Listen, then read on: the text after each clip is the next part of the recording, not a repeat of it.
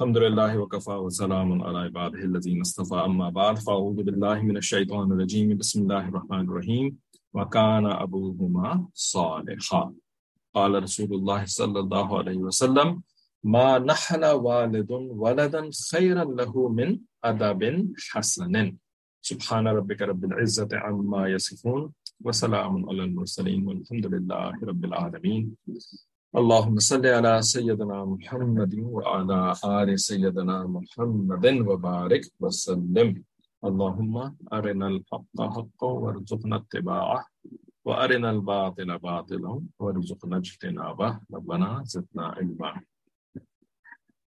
تو یہ جو ہم کتاب پڑھ رہے ہیں مثالی مرد، تو پیر ذوالفقار احمد نقشبندی دامت برکاتہم کے یہ رمضان المبارک کے اعتکاف کے دوران کے بیانات ہیں. ان میں پہلا بیان جو ہے وہ مثالی باپ کے اوپر مشتمل ہے کہ جی ایک باپ جو ہے وہ مثالی باپ کیسے بن سکتا ہے. نیت کی اصلاح سب سے پہلے ضروری ہوتی ہے کہ ہم یہ جو باتیں سن رہے ہیں پڑھ رہے ہیں یہ اپنی اصلاح کی خاطر پڑھ رہے ہیں، ٹھیک ہے، تو ہم اس کو سمجھنے کی کوشش کریں تبھی ہم اس کو اپنے اوپر اپلائی کرنے کی کوشش کر سکتے ہیں. دوسروں کی اصلاح بھی اس کے اندر شامل ہو سکتی ہے لیکن خیر خواہی کی نیت کے ساتھ، ٹھیک ہے، تو یعنی بدلے نکالنے کی نیت کے ساتھ نہیں، دوسروں کو خراب کرنے کی نیت کے ساتھ نہیں بلکہ خیر خواہی کی نیت کے ساتھ. تو اس میں ہم جو ہے وہ بہت سارے ٹاپکس پڑھ چکے ہیں اور سیر حاصل ان کے اوپر ہم گفتگو کر چکے ہیں کافی. آخری جو موضوع چل رہا تھا وہ تھا صاف ستھرا رہنے کی تربیت، ٹھیک ہے، صاف ستھرا رہنے کی تربیت. تو اس میں ہم نے پڑھ لیا تھا اس کے ٹیکسٹ کو، لیکن اس کے اوپر کافی ساری بات ابھی رہتی تھی. تو فرماتے ہیں کہ بچوں کو یہ سمجھائیں کہ وہ اپنا خیال کیسے رکھیں، یعنی فزیکل کلینلینس، اپنے آپ کو کیپ کیسے کریں. وہ بچے اپنے لباس کا، ناخنوں کا اور اپنے بالوں کا خیال نہیں کرتے، ٹھیک ہے نا، یعنی ان کو پیدائشی طور پر یہ الہام نہیں ہوا ہوتا کہ انہوں نے اپنے ناخنوں کو کاٹنا ہے، انہوں نے اپنے بالوں کا خیال رکھنا ہے نا. یہ پیدائشی اللہ تعالیٰ نے پیدائش پہ بچوں کو کیا چیز سکھا کے بھیجا ہوتا ہے؟ رونا، بس رونا آتا ہے اس کو، اور اس کو کوئی چیز نہیں آتی، کوئی ٹیکنالوجی اس کو نہیں آتی، کوئی اس کے پاس جو ہے نا وہ سائنس نہیں ہوتی. جو کچھ دیکھتا ہے سیکھتا ہے وہ اپنے ماں باپ سے سیکھ رہا ہوتا ہے ابتدا میں کم از کم. تو ماں باپ ہی کو اس کو بتانا ہوگا، تو ان کو بتانا پڑتا ہے کہ ناخن اور بال کٹوانے ہوتے ہیں، بالوں میں کنگھی کرنی ہوتی ہے، کپڑوں کو صاف رکھنا ہوتا ہے. یہ سب چیزیں بچوں کو ماں باپ سکھاتے ہیں یا ماں باپ کو سکھانا چاہیے. اگر ماں باپ نہیں سکھائیں گے تو یا تو وہ بالکل ہی نہیں سیکھے گا یا پھر وہ کہیں ادھر ادھر سے رینڈملی چیزوں کو پک کرے گا، اور اس میں پھر نا کوئی بدخواہ انسان بھی جو ہے وہ ان کو غلط چیزیں سکھا سکتا ہے، ٹھیک ہے نا. ماں باپ ہی بچے کے خیر خواہ ہوتے ہیں نا، کم از کم دنیاوی اعتبار سے وہ اس کے خیر خواہ ہوتے ہیں. باقی اگر ان کو دین کی سمجھ ہے تو پھر دینی اعتبار سے بھی خیر خواہ ہو جاتے ہیں، لیکن دنیاوی اعتبار سے تو عمومی طور پر ماں باپ خیر خواہ ہوتے ہی ہیں، انلس کے ایسے ماں باپ ہیں جو کہ اس اولاد کو چاہتے ہی نہیں تھے. ان کو یعنی وہ تو چاہتے ہی نہیں تھے کہ ان کی اولاد ہو جائے، لیکن اب آ گئی تو اب جو ہے وہ ان کو مجبوراً گزارا کرنا پڑ رہا ہے. امریکہ، یورپ وغیرہ کے اندر اور اب تو ہمارے ملکوں کے اندر بھی بہت سارے ایسے واقعات ہیں نا کہ جی ماں باپ جو ہے وہ اولاد کو ٹھکانے لگا دیتے ہیں پیدا ہونے کے بعد، کہیں عیدی ہوم کے اوپر چھوڑ کر کے آ گئے. ابھی جو ہے وہ ایک بھائی نے بتایا کہ وہ رائے ونڈ گئے ہوئے تھے اجتماع میں، پچھلے سال بھی نہیں بلکہ 2 سال پہلے رائے ونڈ گئے ہوئے تھے اجتماع میں. تو ان کو رائے ونڈ میں جو جماعتیں تشکیل ہوتی ہیں نا، تو ان کو جو ہے وہ بتایا گیا کہ آپ لوگ جو ہے نا وہ یونیورسٹیز میں جائیں، وہیں پہ قریب میں جو لاہور شہر کی یونیورسٹیز تھی وہاں پر جائیں، کیونکہ حالات بہت خراب ہیں یونیورسٹیز کے اندر، حالات بہت خراب ہیں. And one of the indications حالات کے خرابی کی ان کو کیا بتائی گئی کہ یونیورسٹیز کے باہر جو سڑک ہوتی ہے نا وہاں پر بلکہ ہاسٹلز کے باہر سڑک کے اوپر نیو بورن بیبیز مل رہے ہیں.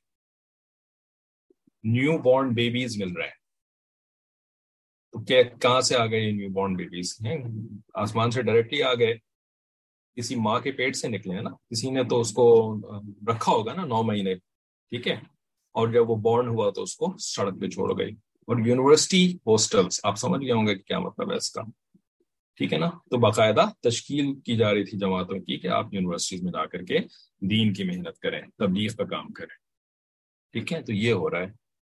ٹھیک ہے، بہرحال تو ماں باپ، بہرحال جو جینوئن ماں باپ ہوتے ہیں، پراپر طریقے سے فیملی جو سیٹ اپ کرتے ہیں، تو وہ پھر اپنے اولاد کے خیر خواہ ہوتے ہیں. تو انہی کو جو ہے نا یہ باتیں اپنی اولاد کو سکھانی اور سمجھانی چاہیے. ٹھیک ہے، تو اس وجہ سے اس کلاس کے اندر ارادہ تھا کہ کچھ کم از کم لڑکوں کی جو جو جو فزیکل کلینلنس ہے اس کے اوپر چند باتیں آپ کے سامنے رکھ دی جائیں. بچوں کی کلاس کو پہلے ہی منع کیا ہوا کہ بچے اس کلاس کے اندر نہ بیٹھیں، لیکن کوئی اتنی زیادہ ہم کوئی ایسی بات نہیں کریں گے انشاءاللہ. تو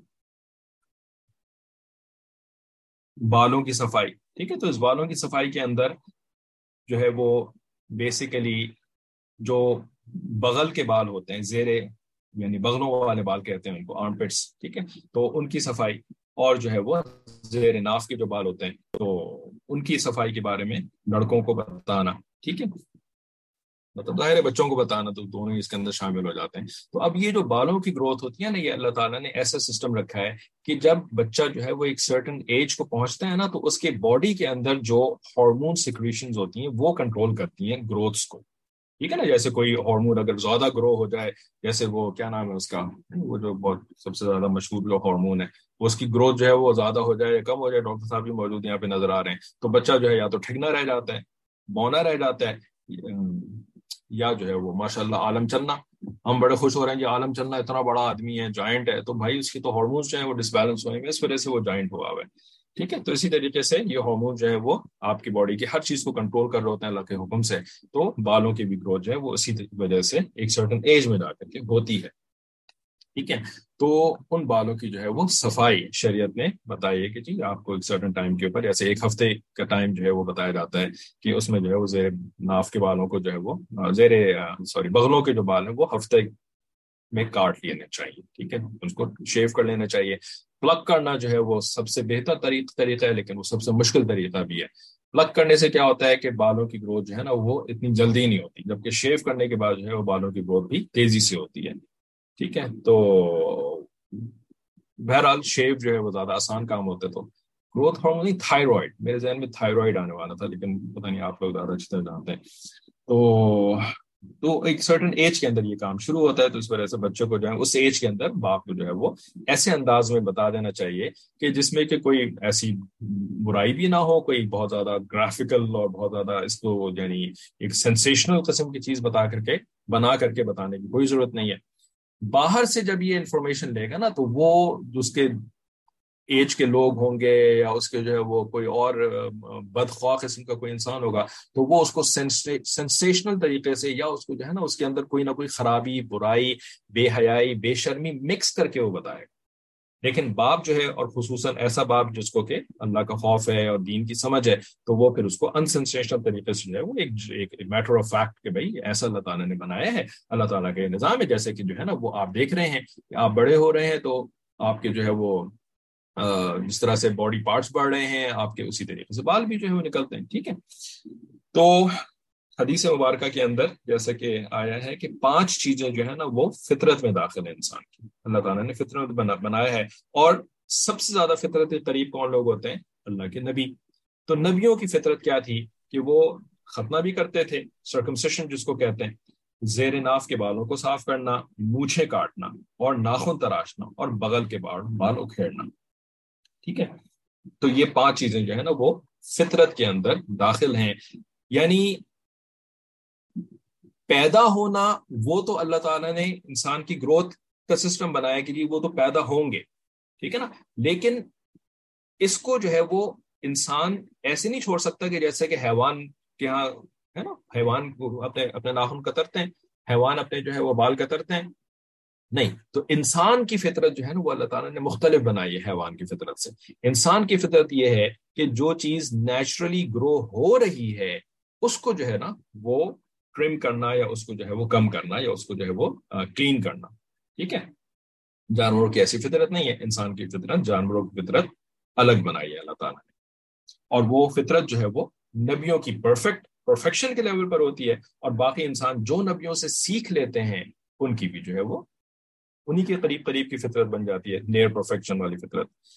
ٹھیک ہے، تو یہ 5 چیزیں جو ہے وہ فطرت میں ہے. اب لڑکے کی جو گروتھ ہے اس کا اندازہ جو ہے وہ کیسے ہوتا ہے کہ جی اس کے جو ہے نا وہ جلد جو ہے اس کے اوپر یعنی آئلی جلد ہونی شروع ہو جاتی ہے، چکنی جلد ہونی شروع ہو جاتی ہے، اور اس آئل کی گروتھ، آئل کی وجہ سے جو ہے نا جو بھی چکناہٹ وغیرہ ہوتی ہے، تو اس وجہ سے اس ایج کے اندر جو ہے وہ پھر پمپلز وغیرہ بھی چہرے کے اوپر آنے شروع ہو جاتے ہیں، چہرے کے اوپر جو ہے وہ بال اگنا شروع ہو جاتے ہیں. ٹھیک ہے، تو چھوٹا بچہ ہوتا ہے اس کے چہرے کے اوپر بال نہیں اگتے ہیں، لیکن جیسے جیسے اس کی گروتھ ہوتی ہے تو 11-12 سال کی عمر میں اس کے جو ہے وہ چہرے کے بال بھی اگنا شروع ہو جاتے ہیں، اور ظاہر آرم پٹ کے بال بھی جو اگنا شروع ہو جاتے ہیں، اور ناف کے بال بھی جو ہے وہ اگنا شروع ہو جاتے ہیں. اس کا قد جو ہے وہ بڑھنا شروع ہو جاتا ہے. ٹھیک ہے، اور اس کے جو اللہ تعالیٰ نے عضو تناسل بنایا ہے تو اس کی بھی جو ہے وہ گروتھ جو ہے وہ بڑھ جاتی ہے. اور بلوغت جو ہے یہ اس کی نشانیاں ہوتی ہیں. ٹھیک ہے، کہ چہرے کے اوپر چکناہٹ وغیرہ، پمپلز وغیرہ آ جانا، بال کا اگنا شروع ہو جانا، قد میں جو ہے وہ ذرا اضافہ ہو جاتا ہے.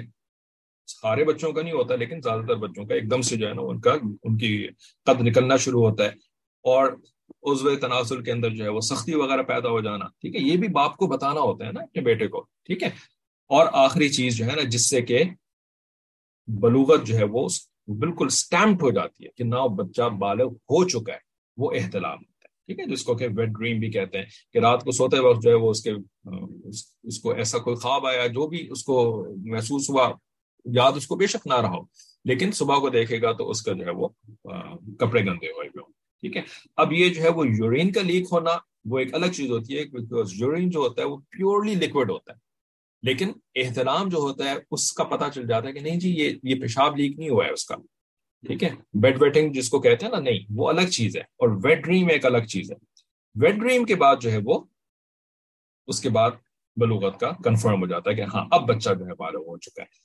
تو یہ چیزیں جو ہے وہ پہلے سے اس کو بتانی ہوں گی. یہ تو نہیں کہ جی وہ بالغ ہو گیا اب اس کو تو اس عمر میں اس کو امبیرسمنٹ بھی فیل ہوتی ہے. چھوٹا بچہ ہوتا ہے وہ امبیرس نہیں ہوتا، وہ ماں باپ کو بتا دیتا ہے، ماں باپ کو ویسے بھی پتا چل جاتا ہے. لیکن اس عمر میں آ کر کے 11 12 13 سال کی جو عمر ہوتی ہے تو اس میں پھر اس کا بستر بھی الگ ہو جاتا ہے، عموماً جو ہے وہ کمرہ بھی الگ ہو جاتا ہے، تو اب وہ اپنی چیزوں کو چھپا سکتا ہے. ٹھیک ہے، تو وہ امبیرس ہوگا تو وہ ماں باپ کو بتائے گا نہیں. اس وجہ سے جو ہے نا وہ باپ کو بیٹے کو پہلے سے جو ہے وہ اس کے لیے تیار کرنا ہوتا ہے کہ جی اگر کچھ ایسا ایشو آپ کے ساتھ ہو جائے نا تو آپ اس کو چھپائیے گا نہیں، آپ مجھے بتا دیجیے گا. تو باپ جو ہے وہ آ کر کے چیک کر لے کہ بھائی کس قسم کا معاملہ ہے، یورین کا معاملہ ہے کہ یہ جو ہے سیمن والا معاملہ ہے.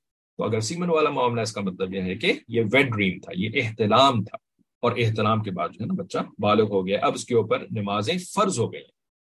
فرض ہونے کا مطلب کیا ہوتا ہے کہ اگر پڑھے گا تو بہت زیادہ ثواب ملے گا، 70 گنا نوافل کے 70 گنا یا اس سے بھی بڑھ کر کے اس کو ثواب ملے گا. لیکن نہیں پڑھے گا تو گناہ اس کے نام اعمال کے اندر لکھا جائے گا، اور گناہ جو ہے نا پھر اس کا مطلب ہوتا ہے پنشمنٹ. ٹھیک ہے نا، تو پنشمنٹ تو ہم نہیں چاہتے نا کہ ہمارے بچوں کو کسی قسم کی پنشمنٹ ملے، اس وجہ سے فرض جو ہے نا اس کے سامنے کلیئر ہو جائے. اس سے پہلے نماز کی عادت تو دیندار گھرانوں میں بچوں کو ڈال ہی دی جاتی ہے، لیکن فرضیت ابھی نہیں ہوتی، احتلام کے بعد فرضیت ہو جاتی ہے. ٹھیک ہے، تو اس طرح کی چیزوں کو جو ہے ماں باپ کو سیکھنا ہوتا ہے. بیٹی کے لیے جو ہے وہ ماں کو ان چیزوں کو سیکھنا چاہیے، اور وہ ظاہر ہے آپ خواتین اگر جو سن رہی ہیں تو وہ اپنی معلمات سے، اپنے جو ہے وہ سینئر جو خواتین ہیں ان سے چیزوں کو سیکھیں تاکہ اپنی بیٹیوں تک یہ نالج جو ہے، اویئرنیس جو ہے وہ ٹرانسفر کر سکیں. ٹھیک ہے، آواز میں بھاری پن کا ہونا یہ بھی جو ہے وہ یعنی کیا کہتے ہیں بلوغت کے قریب ہونے کی نشانی ہوتی ہے، قریب البلوغ اس کے لیے ٹرم استعمال کی جاتی ہے. اچھا، جب یہ بچہ جو ہے وہ اس ایج میں پہنچ جاتا ہے کہ جس کے اندر اس کے ٹیسٹوسٹیرون والے جو ہارمونز ہوتے ہیں وہ بہت زیادہ شوٹ اپ کر جاتے ہیں. ٹھیک ہے نا، وہ ایک ریسرچ جو کہ ہمارے حضرت نے ایک بیان میں کوٹ کری ہے، 800 ٹائمز شوٹ اپ کر جاتے ہیں between 11 to 13 years of age, 11 سے 13 سال کی عمر میں. تو اب جو ہے نا اس کے اندر ایک اللہ تعالیٰ کی طرف سے ایک اپوزٹ سیکس کی طرف اٹریکشن اس کے اندر پیدا ہو جاتا ہے، اپوزٹ جینڈر کی طرف. دونوں ایک ہی چیز ہے نا. یہ آج کل اس کو تبدیل کرنے کی جو کوشش کی جا رہی ہے شیطانی کام ہے جو کہ شیاطین کرنے کی کوشش کر رہے ہیں. لیکن سیکس اور جینڈر ہمارے نزدیک ایک ہی چیز ہے. ٹھیک ہے. تو اپوزٹ جینڈر کی طرف جو ہے وہ اس کی اٹریکشن اس کے اندر پیدا ہوتی ہے. اس کے لیے اس کو سکھانے کی ضرورت نہیں ہے. یہ اللہ تعالیٰ کی طرف سے اندر یہ ایک یعنی ایک چیز پیدا ہو جاتی ہے. ٹھیک ہے نا. اس کے اندر ایک فیکلٹی پیدا ہو جاتی ہے کہ وہ اسٹارٹس فیلنگ اٹریکشن, اور اس کا تعلق جو ہے اس کے ان فزیکل ہارمونز کے ساتھ ہوتا ہے. ٹھیک ہے. تو اب یہ جو اٹریکشن ہے اس کے اندر بھی ایک دو باتیں آپ لوگ سن لیں. کچھ کلاسز کے اندر ہم پہلے مزید تفصیل بھی کر چکے ہیں, تو وہ لوگ دوبارہ سے سن لیں کہ یہ جو اپوزٹ جینڈر کی طرف اٹریکشن ہے نا, یہ اللہ تعالیٰ نے ایک عجیب چیز رکھی ہے. ٹھیک ہے نا. یہ انسان کی ضرورت بھی ہے, جس طرح ہر حیوان کی ضرورت ہے, اور انسان جو ہے وہ اشرف المخلوقات والا حیوان ہے. ٹھیک ہے.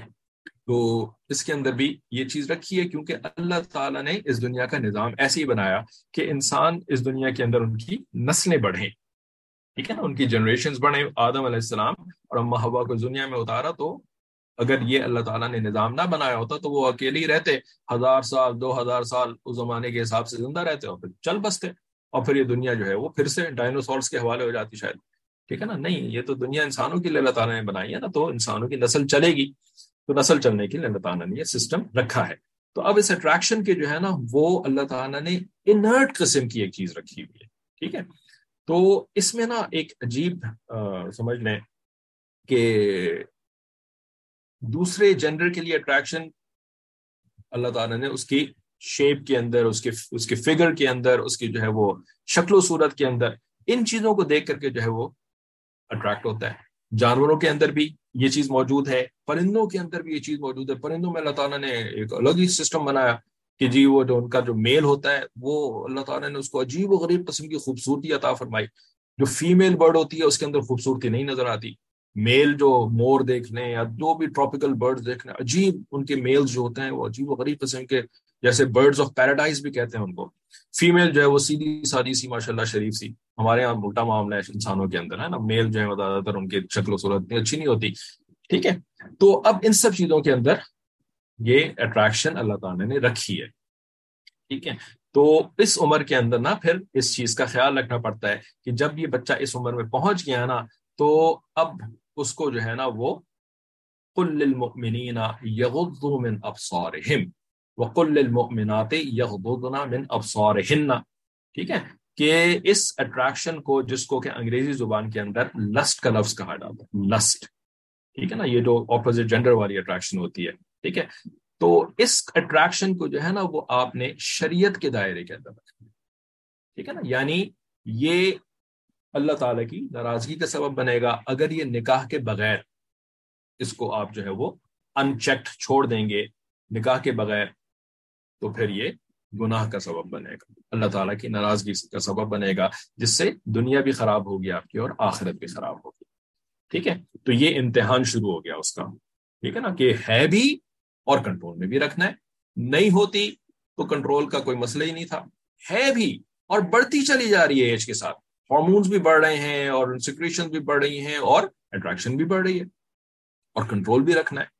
ٹھیک ہے نا. تو یہ کہلاتا ہے امتحان, اور یہ دنیا کیا ہے, دار الامتحان. ٹھیک ہے. تو بچے کا امتحان شروع ہو گیا اور یہ چلتا رہے گا اس کا. تو اس وقت اس کو بتانا کہ جی آپ نے غیر محرم کی طرف نہیں دیکھنا. اچھا, یہ چیز پہلے سے بتانا, اگر جو پہلے سے بتا دیتے ہیں اور پہلے سے ایسا اس کی اپ برنگنگ کرتے ہیں نا, تو بچوں کو اس وقت بتانے کی بھی ضرورت نہیں پڑتی. بچہ 6-7 سال کی عمر سے ہی غیر محرم سے جو ہے نا وہ کٹنا شروع کر دیتا ہے, دور رہنا شروع کر دیتا ہے. حتیٰ کہ 7-8 سال کی عمر میں ہم نے کتنے سارے بچوں کا الحمدللہ دیکھا کہ وہ آنٹیز کی طرف جانا ہی پسند نہیں کرتے. رائٹ. جیسے دعوت ہو رہی ہے تو اب ان کو جو ہے نا وہ بھئی کام کرنا ہے, بڑے لوگ تو نہیں جا سکتے, پردہ ہے وہاں پہ, بڑے لوگ تو نہیں جا سکتے, تو آپ چلے جائیں کیونکہ آپ کا تو ابھی عمر نہیں ہے پردے والی. لیکن 8 سال کا بچہ ہی نہیں جانا چاہ رہا ہوتا. بھئی وہ آنٹیوں کی جگہ ہے, میں بڑا ہو گیا ہوں, میں اپنی ادھر جاؤں گا, ہے نا. تو یہ جب شروع سے گھر کے اندر ایسا ماحول بنایا جاتا ہے نا, تو اتنی عمر میں بچہ جو ہے وہ ان چیزوں کے بارے میں کانشیس ہو جاتا ہے. ہاں ٹھیک ہے, اس کو آپ اتنا مصیبت نہ بنائیں کہ جی بالکل ہی کام کاج بھی ختم ہو جائے, لیکن اندر کا شعور تو پیدا ہو گیا نا. ٹھیک ہے نا. اور یہی شعور جب پیدا ہوتا ہے تو پھر اس کے بعد آگے ان کے لیے آسانی ہو جاتی ہے. لیکن جن کا شعور پیدا ہی کسی نے نہیں کیا تو پھر ظاہر ہے ان کے لیے پردہ وردہ یہ اور نگاہوں کی حفاظت کرنا تو آلموسٹ امپاسبل ہوتا ہے نا. ٹھیک ہے نا. یا یہ کہ اس وقت آپ پیدا کرنے کی کوشش کر رہے ہیں جبکہ وہ قریب البلوغ ہو چکا یا بالغ ہو چکا, اب آپ پیدا کرنے کی کوشش کر رہے ہیں, تو یہ پھر جوئے شیر لانے کے مترادف ہوگا. یعنی بہت مشکل کام ہو جائے گا, آپ کے لیے بھی مشکل ہو جائے گا اور بچے کے لیے بھی بہت زیادہ مشکل ہوگا یہ کام. ٹھیک ہے. تو پہلے سے ماحول بنانا یہ بڑا امپورٹنٹ ہوتا ہے. جب نماز فرض تو ہوتی ہے احترام کے بعد, ٹھیک ہے نا, یا بچیوں کے اندر جو دوسرے اس کے انڈیکیشن ہوتی ہیں, لیکن نبی علیہ السلام نے بہت کم عمر سے جو ہے وہ نماز کے بارے میں کہنا, اور 10 سال کی عمر میں, جبکہ عمومی طور پر اس زمانے میں تو لوگ اتنی جلدی بالغ نہیں ہوتے تھے, اب تو ہو جاتے ہیں دوسری وجوہات سے, تو اس عمر سے جو ہے وہ نماز کے بارے میں سختی کرنا 10 سال کی عمر سے. کیوں؟ کیونکہ جب بالغ ہوگا اس وقت سختی کرو گے نہ, وہ کر سکے گا پابندی, اور آپ کے لیے جو ہے وہ انتہائی مشکل کام ہو جائے گا. اور اس کے ظاہر ہے جب ایک نماز بھی چھوڑے گا تو ایک نماز چھوڑنے کا تو بہت بڑا گناہ ہے. ٹھیک ہے. اور اس کی تو پتہ نہیں کتنی ساری نمازیں چھوٹیں گی, تب کہیں جا کر کے اس کی بادل ناخواستہ اس کی شاید عادت بنے. ٹھیک ہے. تو ایک آخری بات اس سلسلے میں, یہ جو اٹریکشن کا سلسلہ ہے نا, اس کے اندر یہ بات بہت اہم جان لیں اور یاد رکھ لیں, جن کو پہلے سے نہیں پتا تھی یہ بات, وہ یہ کہ اس کا تعلق جو ہے نا, اٹریکشن کا تعلق جو ہے وہ اللہ تعالیٰ نے باڈی شیپ کے ساتھ رکھے, شیپ آف دا باڈی. ٹھیک ہے. جس کو آپ کروز بھی کہہ سکتے ہیں. ٹھیک ہے. اسی وجہ سے ہماری شریعت جو ہے نا وہ صرف سکن کو چھپانے کے اوپر ایمفیسائز نہیں کرتی کہ آپ نے اپنی جلد چھپا لی, عورت کی جلد چھپ گئی یا مرد کی جلد چھپ گئی, نہیں, بلکہ جسم کو چھپانا. اسی وجہ سے ڈھیلے کپڑے پہننا, عورت کا جو عبایا ہے وہ ڈھیلا عبایا ہو. ٹھیک ہے. اگر ایسا ٹائٹ عبایا پہنا ہوا ہے, یا جو ہے وہ کوئی سوئم سوٹ پورا کا پورا اوپر سے لے کے نیچے تک جو ہے نا وہ آپ نے ٹائٹ سوئم سوٹ پہنا ہوا ہے کالے رنگ کا, تو وہ آپ کا عبایا نہیں ہوگا. ٹھیک ہے نا. حالانکہ پوری اسکن چھپی ہوئی ہے, نہیں, بلکہ چونکہ باڈی شیپ جو ہے وہ نظر آ رہا ہے, تو اس وجہ سے وہ جو جینڈر اٹریکشن والا معاملہ ہے نا وہ ختم نہیں ہوا. ٹھیک ہے. تو اسکن سے اتنی اٹریکشن جو ہے وہ ریز نہیں ہوتی, یہ ہارمونز کے کپ نہیں ہوتے جتنا جو ہے وہ باڈی شیپ سے ہوتے ہیں, اور بلکہ اسی سے ہی ہوتے ہیں. آپ امریکہ یورپ جائیں, بہت سارے آپ میں سے گئے بھی ہوں گے, یعنی اب تو خیر مسلمان ملکوں کا بھی بہت ہی برا حال ہو چکا ہے, لیکن امریکہ یورپ جائیں وہاں پہ تو ہر طرف ہی اسکن, رائٹ, ہر طرف ہی اسکن. یعنی نظر جھکائیں تب بھی اسکن, اوپر تو دیکھیں تو اسکن ہی اسکن, عورت ذات کی, مرد ذات کی, ہر قسم کی اسکن ہر وقت موجود. لیکن ایسا تو نہیں ہوتا, یا ہوتے ہوں گے کچھ لوگ جن کے ساتھ چلتے پھرتے بھی سارا مسئلہ ہوتا رہتا ہوگا, لیکن ورنہ تو نہیں ہوتا یہ مسئلہ. ٹھیک ہے نا. تو اسکن کے اندر ویسی یعنی وہ نہیں ہے. ٹھیک ہے. جبکہ باڈی شیپ کے اندر ہے, حتیٰ کہ کوئی تصویر بھی اگر ہو نا, کچھ نہ ہو اس تصویر کے اندر, صرف باڈی شیپ ہو, تو انسان کا جو شہوت ہے نا, صرف اس تصویر کے اندر جو باڈی شیپ ہے اسی کو دیکھ کر کے ابھر جاتی ہے. ٹھیک ہے.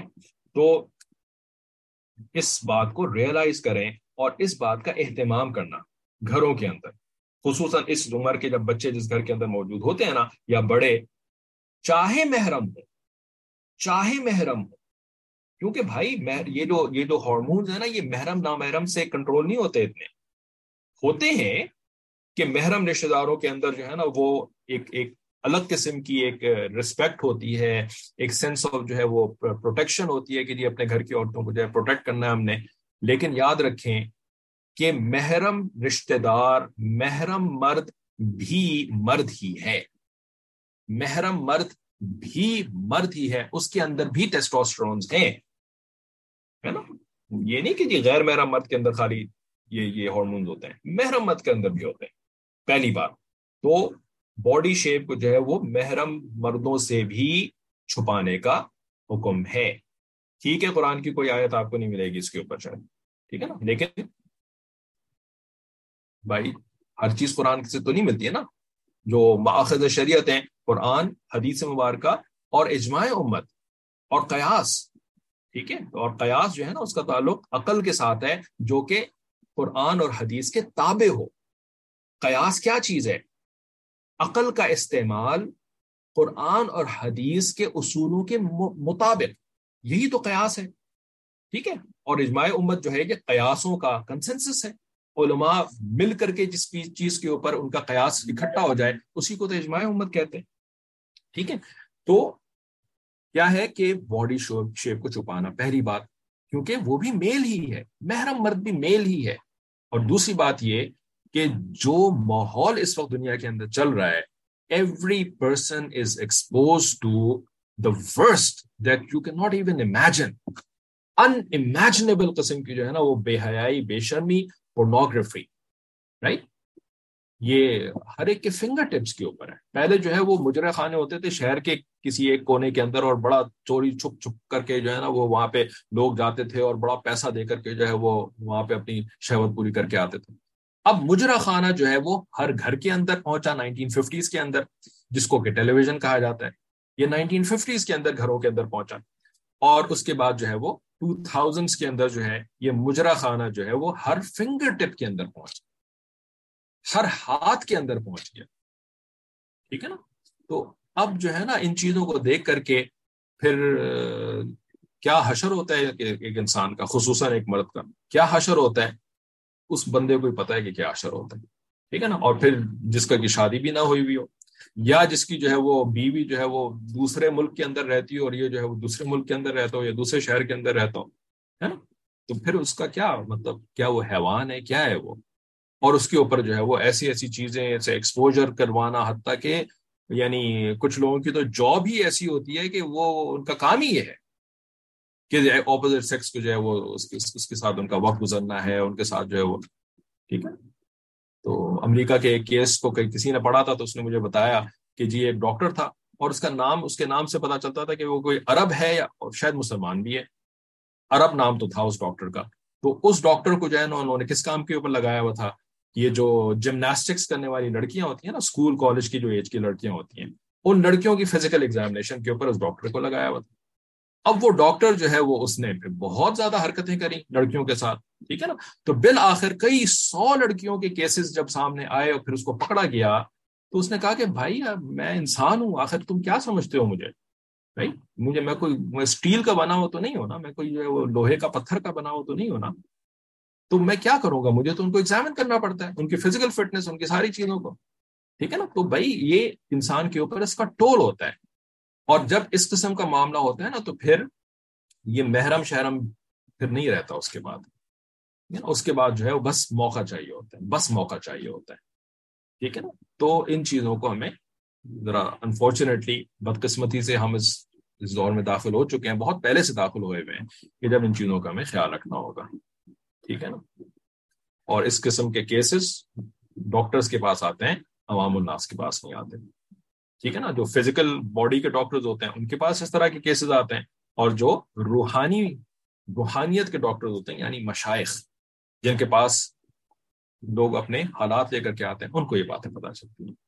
اور جو دارالافتاء والے ہوتے ہیں, کچھ دیندار لوگ جو ہیں وہ جب اس قسم کے مسئلے ان کے گھروں کے اندر ہو جاتے ہیں, کچھ دیندار لوگ جن کو دارالافتاء کا پتہ ہوتا ہے, جن کے پاس ان کا فون نمبر ہوتا ہے, یا جن کو جو ہے وہ کچھ شعور ہوتا ہے کہ ہاں بھی پتہ تو کریں کہ شریعت کے مطابق کیا ہوا, وہ دارالافتاء فون کر کے پوچھتے ہیں کہ ہمارے گھر کے اندر یہ ہو چکا ہے, اب آپ بتائیں کہ جی نکاح سلامت رہا کہ نہیں رہا, آپ بتائیں کہ جی اب یہ کیا کریں, اب ہم اس کو کیسے ہینڈل کریں. تو دارالافتاء میں جا کر کے پتہ کریں. تو رونگٹے کھڑے تو ایک معمولی لفظ لگتا ہے, رونگٹے کھڑے ہو جانا. اور میں 20 سال پرانی بات بتا رہا ہوں کہ دارالافتاء کے مفتی صاحب نے بتایا تھا کہ وہاں پہ کیسے کیسے فون آتے ہیں ان کے پاس. تو اب 20 سال کے بعد, اس زمانے میں تو اسمارٹ فون بھی نہیں ہوتا تھا, اس زمانے میں تو یہ سب کچھ بہت کم ہوتا تھا, صرف انٹرنیٹ اور جو ہے وہ ایک ای میل وغیرہ, چیٹ وغیرہ ہوتا تھا. اب تو اسمارٹ فون ہے ہر بندے کے پاس. ٹھیک ہے. تو these are some very very grave facts. ٹھیک ہے. جو کہ ہم اس سے نظریں چھپا کر کے, نظریں چرا کر کے, اور شتر مرغ کی طرح آنکھیں بند کر کے ہم بچ نہیں جائیں گے ان سے نا. ہمیں ان سے بچنے کے لیے جو ہے وہ اسباب اختیار کرنے پڑیں گے, کچھ طریقے اختیار کرنے پڑیں گے, کچھ جو ہے ان کے لیے تدبیر کرنی پڑے گی, تب اللہ تعالیٰ ہماری حفاظت فرمائے گی. اللہ تعالیٰ حفاظت فرمائیں گے. لیکن اللہ تعالیٰ کا نظام یہ ہے کہ بندہ جو ہے نا وہ نیت کرے حفاظت کی, اور پھر اس کے لیے جو ہے وہ کچھ سنت طریقے سے عمل کرے, تب اللہ تعالیٰ کی حفاظت آ جاتی ہے, اور پھر کوئی کچھ نہیں کر سکتا. لیکن اس کے بغیر اللہ کی حفاظت کی توقع کرنا, نبی علیہ الصلوۃ والسلام نے کیا فرمایا, عاجز, یہ بندہ تو بالکل ہی یعنی فیلئر ہے، جو کہ کرے تو اپنی مرضی اور پھر اللہ تعالیٰ کی جو ہے نا وہ رضا کو سمجھ نہیں، مجھے تو بڑی اللہ کی رضا مل گئی. یہ طریقہ ہی نہیں ہے اللہ تعالیٰ کے یہاں. ٹھیک ہے، تو اس ٹاپک کو آگے چلاتے ہیں کہ اپنے بچے کے لیے رول ماڈل بنے. ٹھیک ہے نا، اب یہ رول ماڈل بننا تو سب سے مشکل کام ہے بھائی. ٹھیک ہے، تو فرماتے ہیں کہ اگر آپ چاہتے ہیں کہ بچہ کوئی کام کرے اور اس کا بہترین طریقہ یہ ہے، تو اس کا بہترین طریقہ یہ ہے کہ وہ کام بچے کو خود کر کے دکھائیں. بچے کاپی جلدی کر لیتے ہیں، اور شروع میں بچے نے صرف کاپی کرنا ہوتا ہے، کوئی الفاظ تو پڑھ نہیں سکتا، رائٹ؟ سن کر کے بھی اس کو چیزیں سمجھ میں نہیں آتی، وہ تو دیکھ کر کے کاپی کرتا ہے. ٹھیک ہے، جب بھی کچھ لوگوں کو مغالطہ لگ گیا کہ انسان اور بندر جو ہے نا وہ دونوں ایک ہی چیز ہے. بندر کو بھی انہوں نے دیکھا کہ وہ بھی دیکھ کر کے کاپی کر رہا ہے، انسان کو بھی دیکھا یہ دیکھ کر کے کاپی کر رہا ہے، دونوں ایک ہی ہیں. ٹھیک ہے نا، وہ خود اپنی بات کر رہے ہوں گے الحمدللہ ہم تو بندر نہیں ہے بھائی. عربی میں بندر کا وہ دوسرے بندر ہوتے ہیں، عربی والے بندر، لیکن ہم اردو والے بندر کی بات کر رہے ہیں. تو فرماتے ہیں کہ وہ اپنے باپ کو جیسے کرتا دیکھتے ہیں اسی طرح کرنے کی کوشش کرتے ہیں. کیونکہ مثالی باپ والا ٹاپک چل رہا ہے اس وجہ سے باپ کہہ دیا، ورنہ ماں کو دیکھتے ہیں تو ماں کی طرح سے کرنے کی کوشش کرتے ہیں. ٹھیک ہے، تو children always copy their parents. بچے جیسا اپنے ماں باپ کو کرتے دیکھتے ہیں ویسا ہی خود کرتے ہیں. ٹھیک ہے، اب اس کے اوپر حضرت نے ایک اپنا واقعہ جو بیانات میں اکثر بتاتے رہتے تھے کہ جی ہمارے ایک دوست جو ہے نا وہ منگلا ڈیم سے تعلق رکھنے والے تھے، اور وہاں پہ چیف انجینئر کے عہدے پہ تھے. ان کو روزانہ بہت سارے لوگوں کی کالیں آتی تھی کہ بجلی کیوں زیادہ جا رہی ہے، کیا مسئلہ ہے وغیرہ. تو ان کی ایک عادت بن گئی تھی کہ جب بھی فون بجتا تھا تو فون اٹھا کے کہتے تھے کہ hello this is chief engineer Mangla speaking, تو تاکہ اگلے بندے کو پتا چل جائے کہ میں کون بول رہا ہوں. یہ بھی ایک اچھی عادت ہے کہ اپنے آپ کو انٹروڈیوس کرا دینا کہ آپ کون بول رہے ہیں. ٹھیک ہے، تو وہ کہنے لگے کہ ایک دن میں باتھ روم سے اپنے ہاتھ دھو کر باہر نکلا تو میں نے دیکھا کہ میرے گھر کے فون کی گھنٹی بج رہی ہے. کہتے ہیں کہ میرا 2 سال کا چھوٹا بچہ بھاگا بھاگا آیا اور اس نے آ کے کریڈل اٹھا کر کے اپنے کان سے لگایا اور کہنے لگا کہ hello chief engineer Mangla speaking. حضرت جی کا اسٹائل ابھی بھی یاد رہتا ہے، وہ خاص انداز میں بولتے تھے. یعنی اتنا چھوٹا بچہ بھی اپنے باپ کی نقل کر رہا ہے، لہذا باپ کو ہمیشہ ایک نمونہ بن کے رہنا پڑتا ہے تاکہ بچہ اس کی اچھی عادات کو دیکھے اور خود بھی اچھی عادات اپنائے. ٹھیک ہے، تو اب اس کے اندر بہت ساری چیزیں، بہت ساری مثالیں، ٹھیک ہے نا، یو نیم اٹ. جیسے مثال کے طور پر بہت سارے پیرنٹس جو ہیں وہ کسی سے کاؤنسل کرنے کے لیے جاتے ہیں تو کہ ہمارا بچہ جو ہے وہ پڑھتا نہیں ہے، تو بھائی آپ اس کو پڑھ کے دکھائیں نا ذرا. ٹھیک ہے، تو وہ آپ کو دیکھ کر کے وہ بھی پڑھنا شروع کر دے گا. مثال کے طور پر یہ ریڈنگ کی ہیبٹ نہیں ہے، بہت اسکولوں کے اندر نا بچے کو ریڈنگ کرو ریڈنگ کرو، تو بچے ریڈنگ نہیں کرنا چاہتے. تو بڑا اچھا اس کا جواب یہ ہے کہ بھائی آپ بک لے کر کے بیٹھ جائیں، حتیٰ کہ اگر آپ نہیں بھی پڑھ رہے ہو نا آپ دیکھیں گے آپ کا بچہ بھی بک لے کر کے بیٹھ جائے گا. ٹھیک ہے، اسی طریقے سے ہم جو آج کل کا زمانہ ہے وہ فون لے کر کے بیٹھے ہوتے ہیں، ہر وقت فون ہر وقت فون ہر وقت فون. ٹھیک ہے، تو اب بچے جو ہے وہ جب ابو کو یا امی کو ہر وقت فون کے ساتھ دیکھتے ہیں تو وہ بھی ہر وقت فون چاہتے ہیں. اب ماں باپ جو ہے وہ ان کو جن کو تھوڑی سمجھ ہے، جن کو سمجھ نہیں وہ تو ان کو دلوائی دیتے ہیں فون، ہے نا. بچوں کے پاس بھی فون ہے، ٹیب ہے، وہ جو کر رہا ہے کر رہا ہے. میں ایک دکان میں بچوں کے ساتھ گیا تھا، پینٹ کی دکان تھی، تو وہاں پر جو ہے وہ ہم نے تھوڑا ویٹ کرنا پڑ گیا. تو ہم نے دیکھا ہم جہاں پہ ویٹ کر رہے تھے وہاں پہ 2 بچیاں بیٹھی ہوئی ہیں، شاید 7-8 سال کی عمر کی بچیاں ہوں گی، بچے تھے خیر جو بھی تھے. تو وہ ان کے پاس جو ہے وہ ٹیبس تھے، دونوں مستقل ٹیب کے اندر لگے ہوئے، اور ماں باپ جو ہے وہ دیکھ رہے ہیں دکاندار کے ساتھ جو ہے وہ پینٹس وغیرہ. بڑے امیر کبیر لگ رہے تھے وہ لوگ، مستقل اتنے چھوٹے بچے جو ہے وہ فون ٹیب کے اوپر لگے ہوئے. ٹھیک ہے، تو بھائی اگر آپ کا جاب نیڈ ہے، need of the job requirement ہے کہ جی آپ کو جو ہے وہ فون کے اوپر کام کرنا ہے، ٹیب کے اوپر کام کرنا ہے، تو یا تو چھپ کر کے کریں یا جو ہے نا وہ ان کو بتا دیں کہ بیٹا میری مجبوری ہے، مجھے تو جاب کی وجہ سے اس کو کرنا پڑتا ہے، لیکن آپ کے لیے یہ چیز صحیح نہیں ہے. تو جس طرح جاب کے باقی کام جو ہے وہ آپ تو نہیں کرتے نا کہ میں دفتر جاتا ہوں تو آپ بھی میرے ساتھ دفتر جائیں گے کاپی کرنے کے لیے، میں ادھر جا کر کے فلانا کام کر دو، آپ بھی کر سکتے ہیں کام، نہیں کر سکتے نا. تو اسی طریقے سے یہ میں جاب کے لیے کر رہا ہوں، ٹھیک ہے نا، تو آپ اس کو کاپی نہیں کر سکتے. ٹھیک ہے، اس طرح سے بچے کو پھر سمجھانا پڑتا ہے، ورنہ پھر جو ہے وہ اتنا چھوٹا بچہ ہے کہ جسے سمجھایا بھی نہیں جا سکتا، تو اس کی نگاہوں سے بچ کر کے پھر فون کے اوپر کام کریں. لیکن فون کے اوپر کام ہی کریں، یہ نہیں کہ جی فون کے اوپر جو ہے وہ ویڈیوز دیکھے چلے جا رہے ہیں یا فضول قسم کی جو ہے وہ جوکس پڑے چلے جا رہے ہیں یا فضول قسم کی جو ہے وہ الٹی سیدھی اور چیزیں کرے جا رہے ہیں. ٹھیک ہے، تو اب بچے کو جھوٹ بول کر کے کہ نہیں میں تو کام کر رہا ہوں، تو اللہ تعالیٰ پھر جھوٹے کو تو پھر ایکسپوز کر دیتے ہیں، اور خاص طور پہ اولاد کے سامنے تو یہ تو ایک سزا ہوتی ہے نا پھر اولاد کے ہاتھوں پھر جو ملتی ہے، تو جھوٹے انسان کو ظاہر ہے پھر اللہ تعالیٰ کی مدد وغیرہ نہیں مل رہی ہوتی ہے.